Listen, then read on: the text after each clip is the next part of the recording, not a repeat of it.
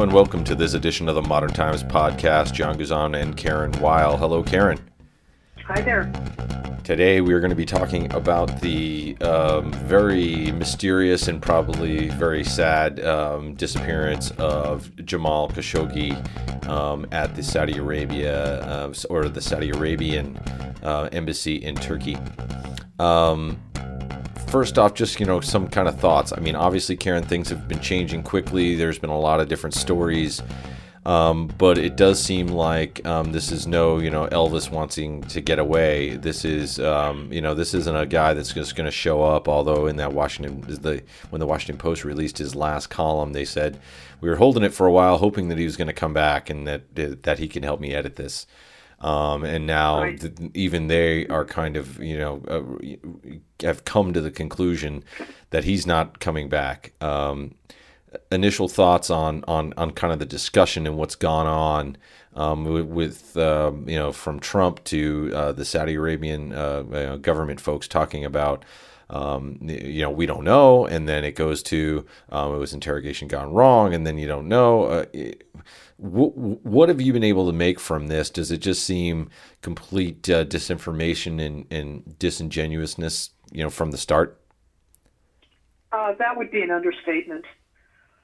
That the Saudi government could not properly explain any of this from the start. It should have been a huge red flag.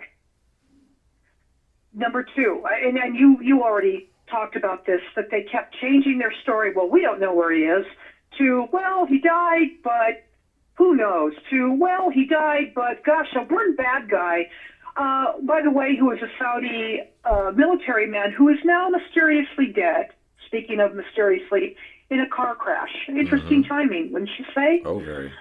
He's the bad guy. All of this is horrible enough. But of course, because we have an illegitimate monster in the White House right now who desperately wants the Saudi money, whose hotels are being propped up by Saudi businessmen and by the government itself there, and who simply doesn't give a damn about human rights or this country's fading reputation, which gets worse with each day that he remains in office, because he doesn't care.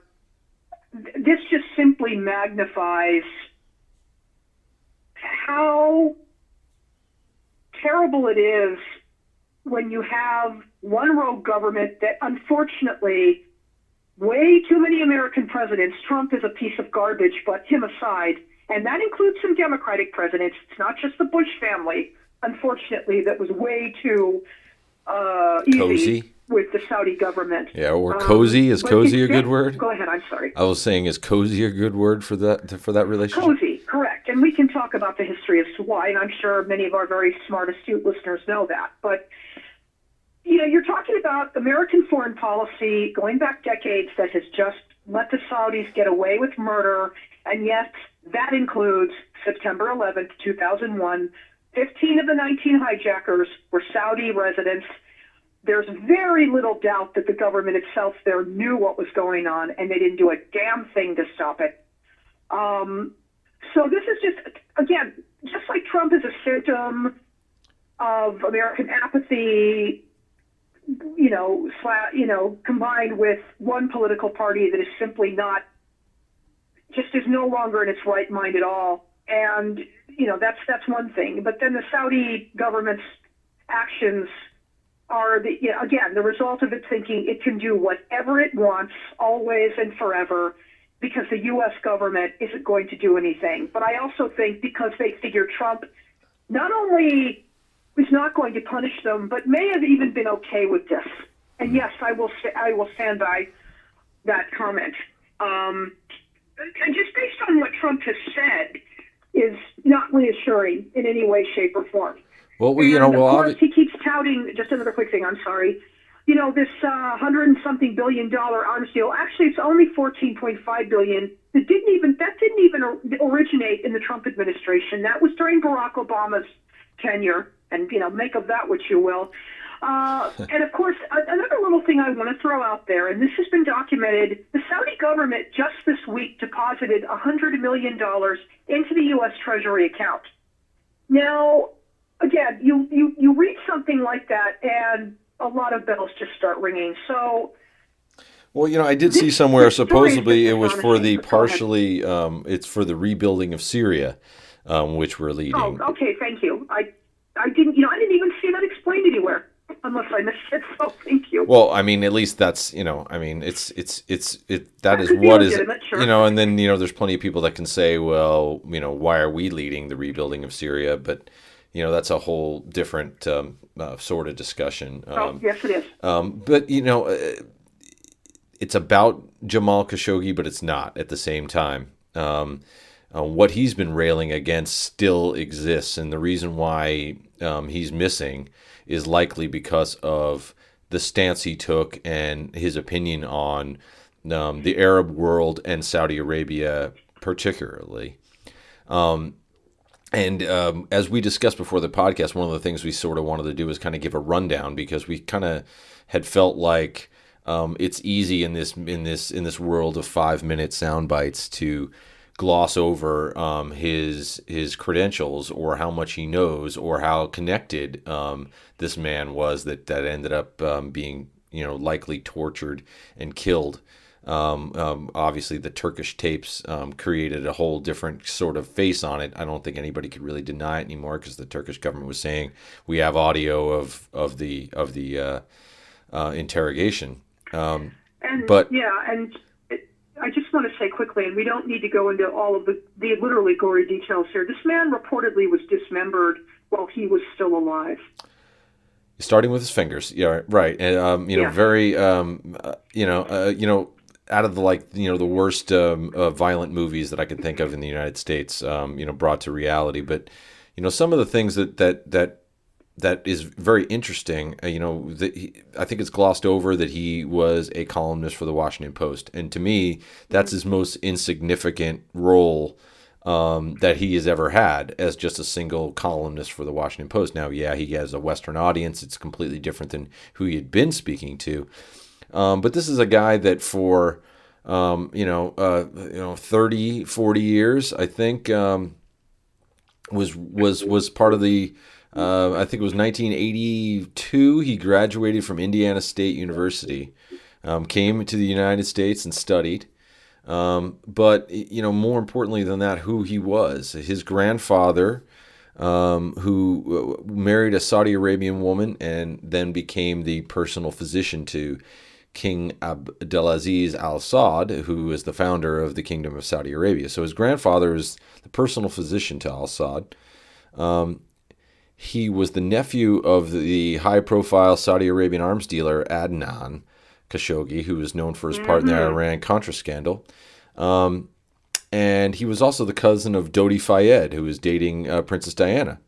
So, obviously a guy who, he wasn't just some journalist who came up from, a Bedouin tribe. This is a guy who, professional, educated families at the highest levels of the Saudi Arabian government, has connections with him, but not part of the royal family, which I think is very important to this whole discussion. He had some influence, ran around in those circles, but wasn't part of the whole scheme. Anything about that younger, part of his life before we get into really what he ended up doing as a journalist from 84 or 85 to 2017, 2018? Well, I want to say, first of all, this man obviously comes from a very prominent family. No question about that. And, he could have coasted on that. He could have lived a playboy's life, as so many of these Saudi billionaires have. Right. But he decided he wanted to do something a little more meaningful and become a journalist. Yeah, and he also got a bachelor's of business administration and then becomes a journalist. Right. He studied in, the heartland of America, right? He's at Indiana State University. Here's somebody who obviously had an interest in getting to know the United States a little better. And I think that probably had a tremendous effect on him in terms of appreciating this country's freedoms and its principles when it had them a little more, it seems. Yeah, and it wasn't the only time he was exposed. As if you look at Bin Salman's curriculum vitae, he studied exclusively in Saudi Arabia, where Khashoggi and others didn't. They went out of the country. They got some exposure to other ways of thinking. So Khashoggi comes back from the United States. He's a regional manager for a set of bookstores for a couple of years. And then he works as a correspondent for the Saudi Gazette and as assistant manager for Al-Qaz from 85 to 1987. And then he works at varied daily and weekly Arab newspapers from 87 to 1990. And then he becomes the managing editor and acting editor-in-chief of Al Madina in 1991, and he stays there for 8 years, where until 1999. Whereas Times, he is supporting women's rights and other human rights, pieces in Saudi Arabia from 1991 and 99. At that time, he's also a foreign correspondent in Afghanistan, Algeria, Kuwait, Sudan, Middle East. And some people even claim he served with both Saudi intelligence and the U.S. in Afghanistan during this period. He became a deputy editor of Arab News and served in the Post for 4 years from 1999 to 2003. And then he went to where, no matter what he did and what exposure he got, he finally got promoted to becoming the editor-in-chief of the Saudi Arabian daily Al Watan, which is one of the biggest daily newspapers in the country, if not the biggest. And then he's fired. He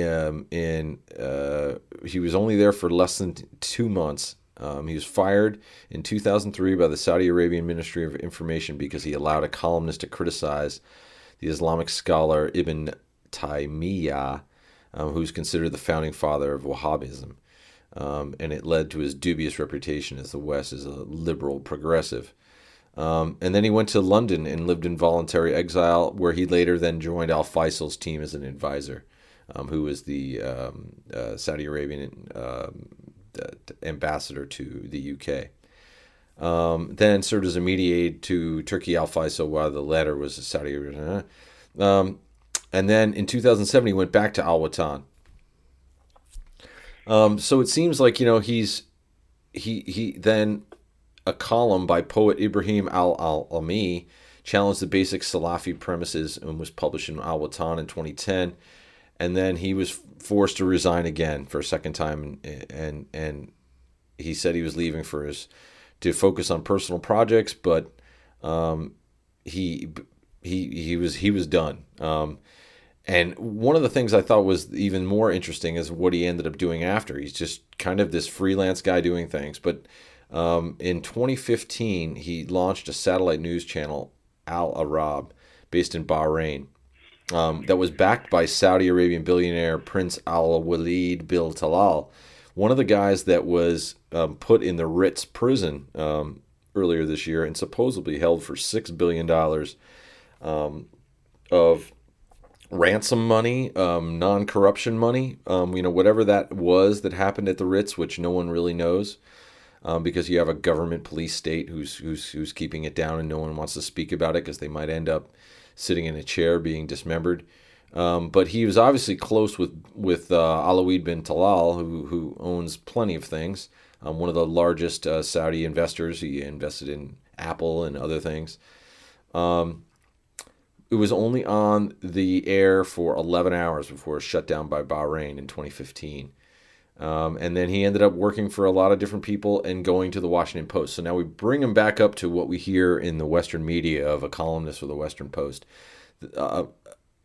Fired twice by the official government organization when he's working at the largest newspaper, where they can fire editors if they don't like what they do or put him in exile. Then he tries to start his own Arab television channel with a Saudi Arabian billionaire who ends up getting put into the Ritz prison and paying billions of dollars back to Al Salman in order to get out, or who knows what happened. So again, a lot more between to his career than just being Washington Post columnist for about 18 months. Right. He had. It seems like he had an extraordinary career. I mean, whether everybody agreed with everything he did or everything he wrote. And, one theory is he really started making the Saudis mad because he was criticizing Trump. So, that probably really was neither here nor there at the end, but yeah, I would have to think that interesting. I would have to think that some of the things that he did, and I don't know how much they care about Trump there when those guys in the Ritz probably had not much to do with Trump, Right. But you're right that the response to it is, and that was one of the things I found interesting when you're talking about having the administration we have. Anything that happens to Saudi Arabia is a huge challenge to any president of the United States, just because of oil reserves and where we are on our energy independence. We know that we've been supporting that regime for a long time because of what they have in the ground there, and it's always difficult to deal with. But it hasn't. Whether they're emboldened is something that probably you need a fleet of 100 Robert Muellers in order to come to a conclusion about that you could speak one way or the other. But he obviously did some things, and it might be emboldening. What they do, because they know that they're not going to get any there's not going to be any ramifications to them. Just look what happened with Canada. They criticized, their reaction, and they were just basically saying, "We're pulling out of Canada. Screw you guys." Right. And just a kind of a foreign policy of schoolyard bullies. The last thing I wanted to mention before we get into Saudi Arabia today and start talking to about some of these other things was.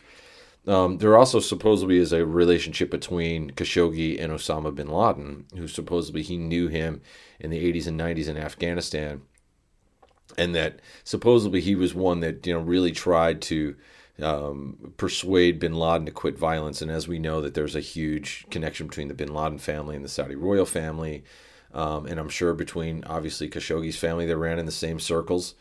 I'm sure of it. Because they're just that level below royalty, but below the ruling family. But supposedly he met bin Laden, knew him well, told him to kind of give up on the violence in order to effectuate change. But obviously a big impact and a huge career for this guy that's been doing all these things, knew a lot of things, been fighting forever, and you figure that now at this point too. All of a sudden, they decide with this crackdown, it's obviously the difference in Saudi Arabia, and maybe we could talk about, his first post for Washington, or his first blog or opinion piece for the Washington Post was about how the Saudi Arabia wasn't always this repressive, and now it's unbearable, and it almost seems like you see what he's done. Before you would get fired or put in exile, now they cut you up. Yeah. Is that almost like it seems somewhat ironic to me that was what he was writing about, and it seems like they've proved it for him by taking him.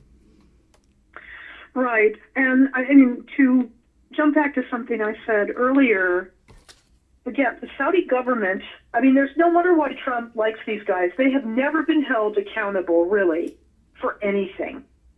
And that's something he has in common with them. Although eventually everybody's luck runs out. I'll just say that. But, it was obvious that the Saudi government, well, let me take that, let me strike that. But it's, we know that Saudi hijackers were involved in the September 11th terrorist attack. And there's a lot of very strong evidence that the Saudis knew. The royal family and the government knew this, and again, it did nothing to stop it. And of course, we know that the Saudi Arabia's name was omitted from various reports, such from the 9/11 Commission. Back then, 15, 16 years ago, that should have been a huge red light about this country and, its rulers. But as we know, the Bush family flew the Saudi royal family right out of the country right after 9/11. Why that was done, to this day, I don't really understand. And of course, the Bush family, as we know, had a very close connection with some of the Saudis. Goes back to George H.W. Bush's days as an oilman. And that's not to say I'm sure that the Bush family probably is very horrified about this, but still, that just always creeped me out. The kind of relationship that they had, Carlyle Group, with these people when maybe they shouldn't have had it.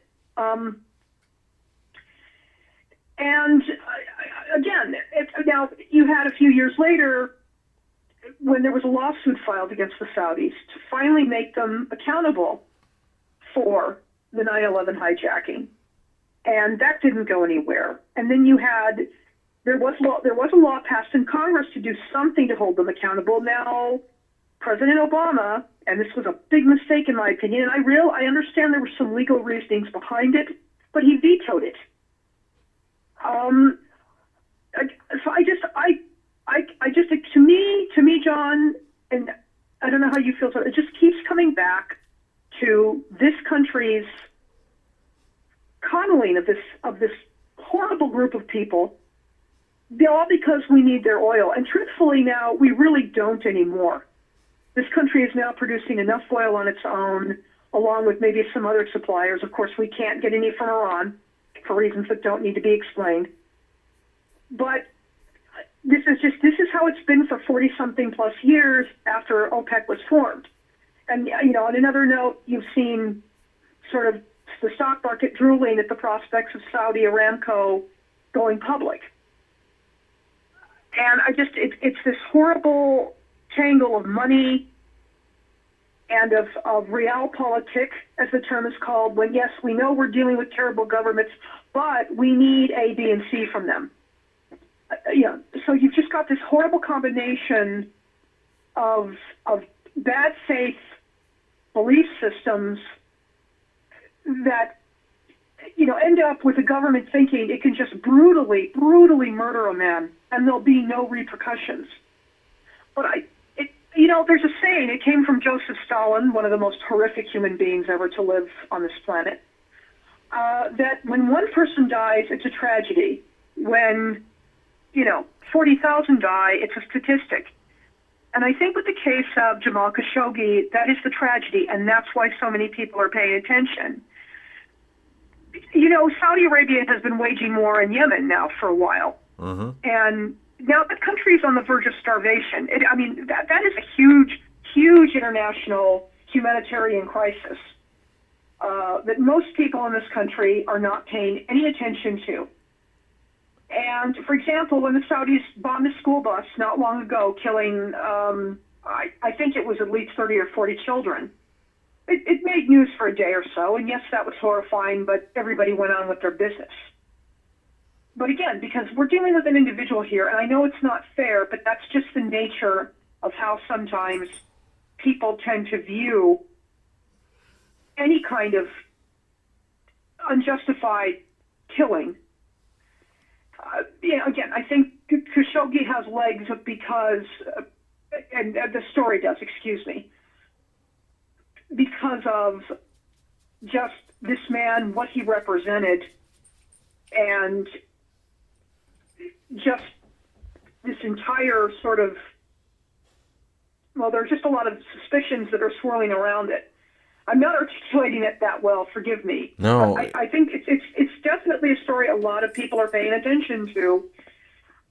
And it's not going to go away anytime soon. There was I think it was in the New York Times, Jared Kushner, who is another major player in this nightmare, was claiming that he kept pressing Trump to sort of go easy on Mohammed bin Salman, the leader of the country, who some are saying is the one who really orchestrated the killing of Khashoggi. We don't know that for certain, but saying that this would just blow over. And I think Kushner's wrong here. In fact, there's an article in the New Yorker. It's not about him, but it says that the Saudi Crown Prince Mohammed bin Salman wagered that the world wouldn't miss another murdered journalist, and so far, and this is from the New Yorker, the quote is, he has been spectacularly wrong. Oh, and we have been talking about, I think, a lot of different things here, and we know that the story ends up being the way that the government and the people of the Middle East and the Arab world are not free. I mean, isn't that? I mean, we had started talking about that, but the story just isn't the murder, and even once you solve it, it doesn't end what's going on, right? I mean, isn't this story greater than just him being killed? Maybe it shines that spotlight on something else. Yeah, for sure. I mean, again, I think, and I hate to keep harping back on this, but the United States has just pursued in general a very wrong-headed and misguided foreign policy when it comes to the Middle East for a long time. Yes. It's dating really back to the 1920s to some degree when modern Saudi Arabia was formed. Never mind what we did in Iran in 1953.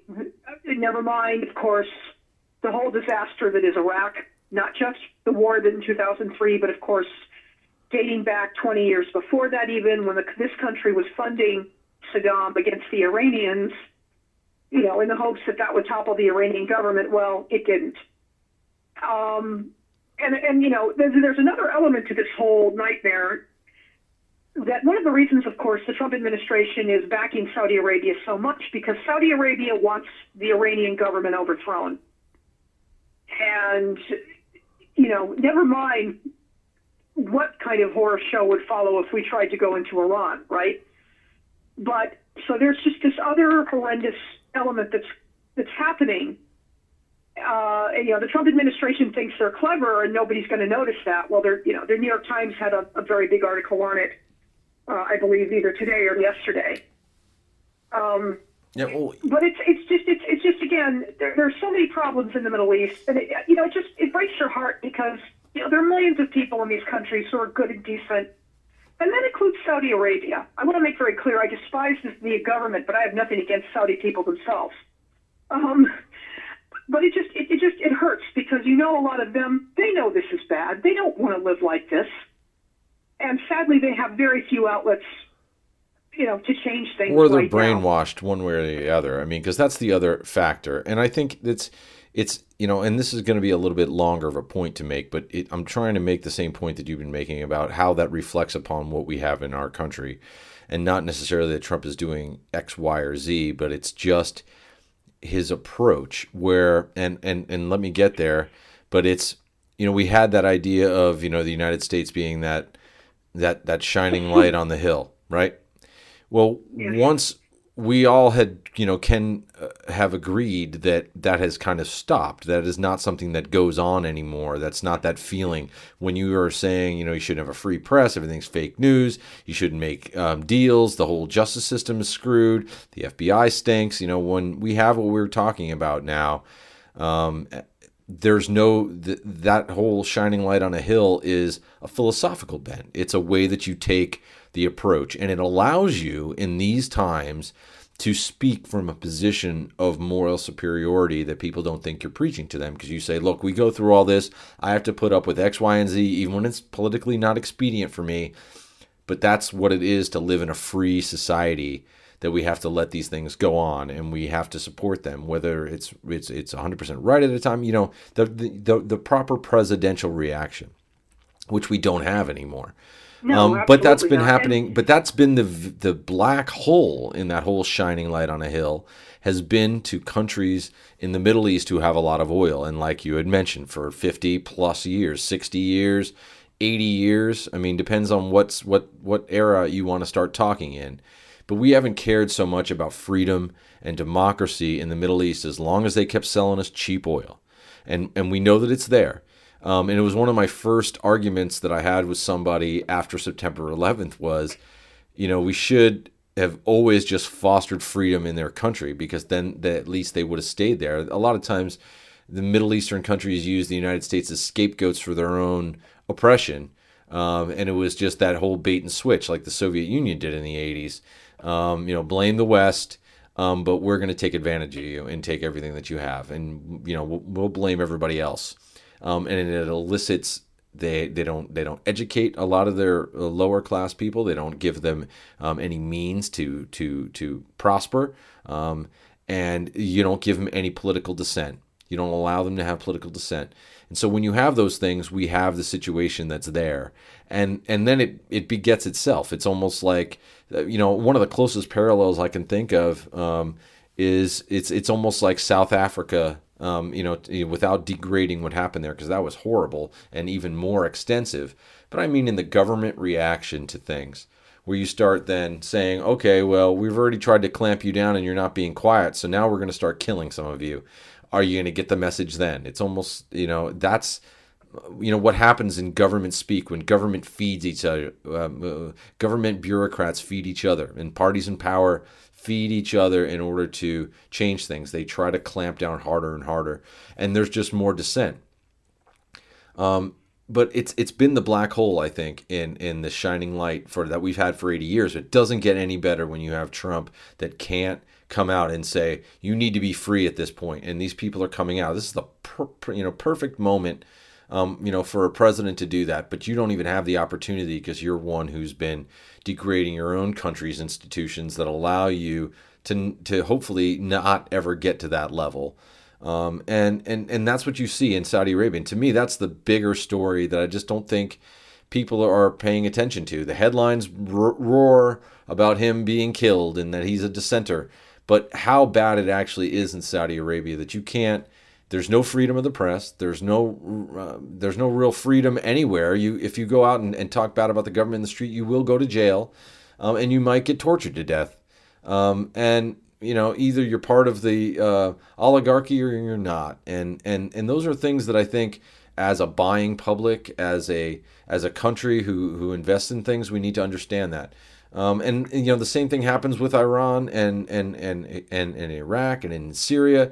We allow these dictators to stay there. And Iran was just like a reaction to Western installed dictators to have an Islamic installed dictator. But that almost drives itself organically. But it's still part of the issue there. And I don't think there's another region that is as imbued with oligarchies or dictatorships as a rule. We know that maybe Egypt is the only real free country. Turkey is not anymore. There's not a real Arab country or Muslim country, Middle Eastern country that's run democratically. And that's the biggest problem. And it's what this whole story is about. And the current administration can't help us get there. We want to talk about North Korea.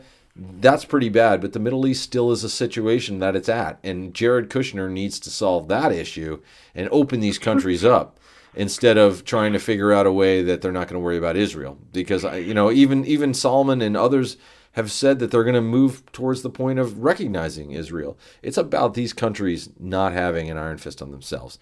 Okay, I'm off my soapbox. No, you make some incredibly important points, John. And I think two things here. Again, the Western press, and especially the political elite in this country, Mohammed bin Salman went on a PR blitz tour here not long ago.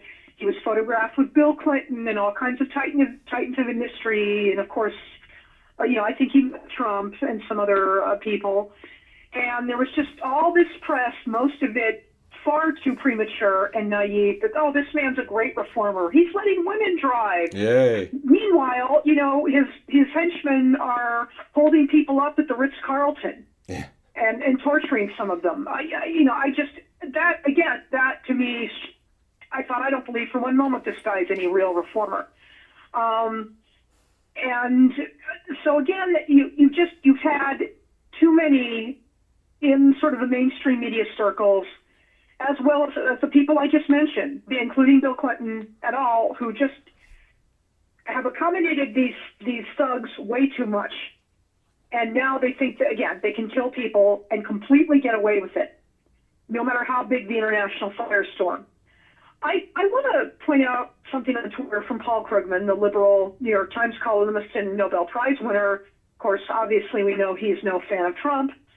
But he wrote a tweet yesterday, and I think it's pertinent here.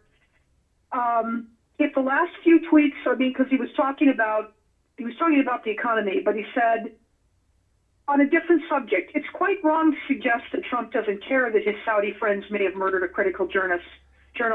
Everything we know suggests that he approves of what they did. And this is a guy who's a noted and respected columnist saying this, and he's not the only one.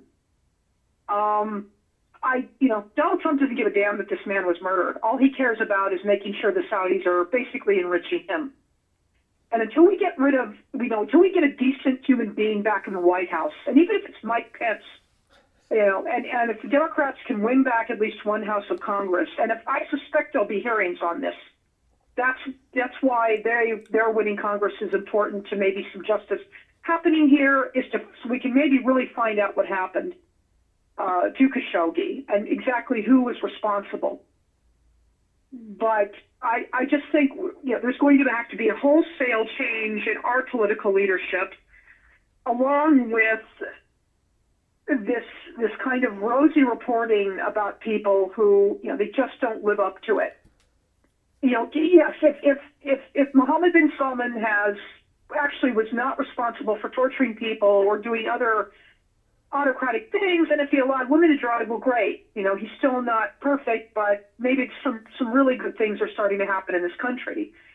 But it just seems like Saudi Arabia is taking a lot of steps back rather than forward right now. And I will also honestly say, John, it's not going to happen anytime soon.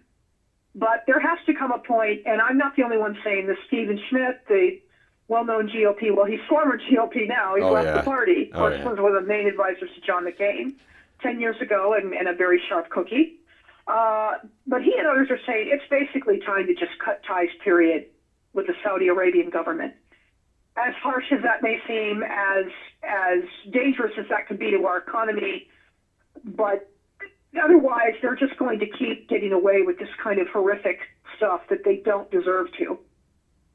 But, we're not there yet because, we don't have somebody in office who cares one bit about this country's honor or integrity. Well, let's talk realistically about the future, at least the short-term future here. Do we see any change? Because we know that there was, what happened in Syria ended up being a disaster. You still got Assad in power, who, by the way, is at least a son and maybe even a grandson of a former warlord, right? So, these are people that have been... Well, his father was Hafez Assad, the last ruler of Syria who died in 2000. Yeah, and his grandfather was no... prize either. Okay, I'm not so familiar with him. I remember Hafez Assad. They pass over democracy. They pass over his little dictatorship to his son. His son is able to hold on to it through all of this with the help of, Putin and Russia, and we know that it's there. We know that it's happening everywhere. Do we see any change? Because it seems like there is not. You even have, because of the fear of terrorism, because we know what happened in Syria, all of a sudden it became a big deal, and so people started fighting, Al Qaeda, Islamic State that was forming there in those areas. Is there a future, short term, long term, and how long term, and how do you think we could get there? I know this is kind of, hey, Karen solved the Middle East, but Karen solved the Middle East. I wish I had that kind of intellect and power to do so. Well, again, Donald Trump has to be out of power, for starters. Mm-hmm. Speaking of an autocratic ruler, okay? Now, we don't know when that's going to occur. We've talked about several scenarios that finally... Well, let me ask you then, how much do... But he's the biggest problem in terms of the United States angle. Now, so wait. Hey, before we move any further then, so let me ask you then you agree with me that it is folks like the United States and Russia and China and some of these big oil buyers who need to also be along, because if they're not, then nothing's going to change on its own? I agree with you on that. Okay. I was just asking. Well, Russia is Russia. Never mind that. Right. Maybe Russia might actually come to its senses and understand that it also has to tell the Saudis, stop right now. And I would put more money on China being the main superpower or, economic superpower that might actually scare the Saudi Arabians a little bit. I don't have any faith in Russia right now, to be honest. But it would take, yes, if you had sensible people in two of the countries, China is excluded in terms of because their leader at least somehow has some common sense. But he's an autocrat too. I mean, we know that China isn't a free country either. So no, it is not. But I think Xi at least occasionally understands what really matters in a way that Trump and Putin do not. But again, we'd have to have all three of these nations fully aligned to put real pressure on the Saudi Arabian government to reform and to be held accountable for its crimes. Number one. Number two, you'd have to have other Arab nations being willing to also publicly chastise the Saudi Arabians. I'm not sure how, given unfortunately the situation with Egypt and Jordan and Turkey, but Turkey straddles, of course, Europe and the Middle East and has very much a foot in both worlds. Never mind Jordan and perhaps some other nations. And Syria is not even relevant to that conversation because of the civil war. But there would have to be just an incredible international attempt here. I don't see that realistically occurring. I think what Americans can do on their own, and I know this is not the easiest thing to do, is, this will sound stupid, drive less. And make I've heard this expression, make what the Saudis have worthless, and that's their oil. This is a country that has no other wealth, frankly, other than that. And I think economic sanctions, if they're applied properly, will have some good effect. But that's not going to happen overnight. In the meantime, I think the most realistic thing is if the Democrats take the House of Representatives, that they could, again, start holding hearings so at least more information comes about this particular atrocity regarding Khashoggi and maybe some others. There's the International Criminal Court, but there's only so much power that has. I just think that the way to force Saudi Arabia to reform, it's a multi-layered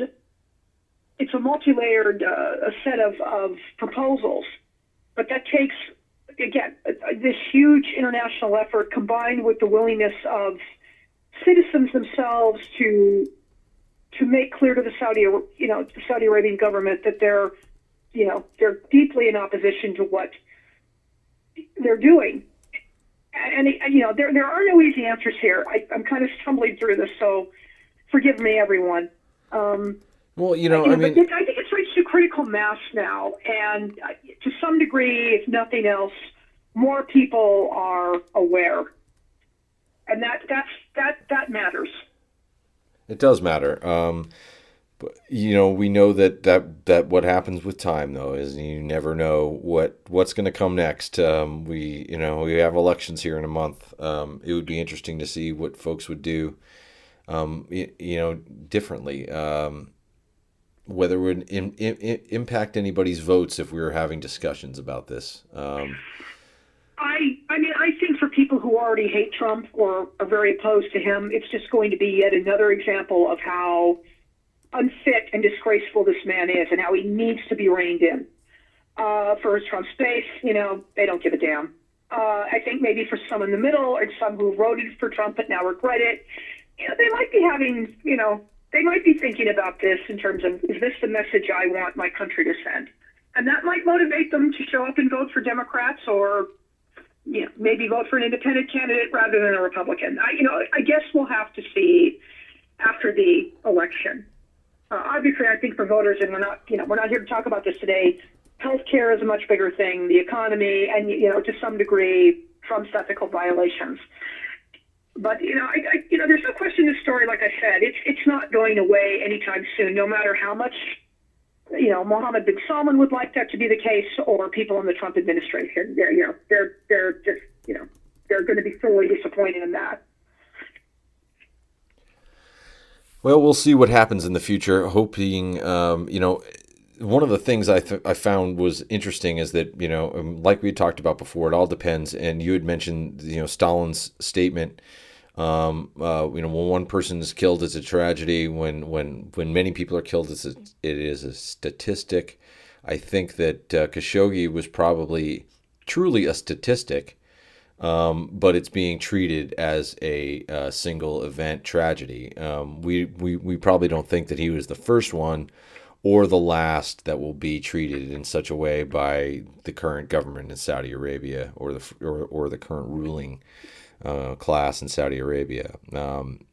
So we'll see what happens if someone else of the same high profile, and I think that's one of the other reasons why I think I wanted to bring that out is that, if it wasn't him, maybe no one hears about it.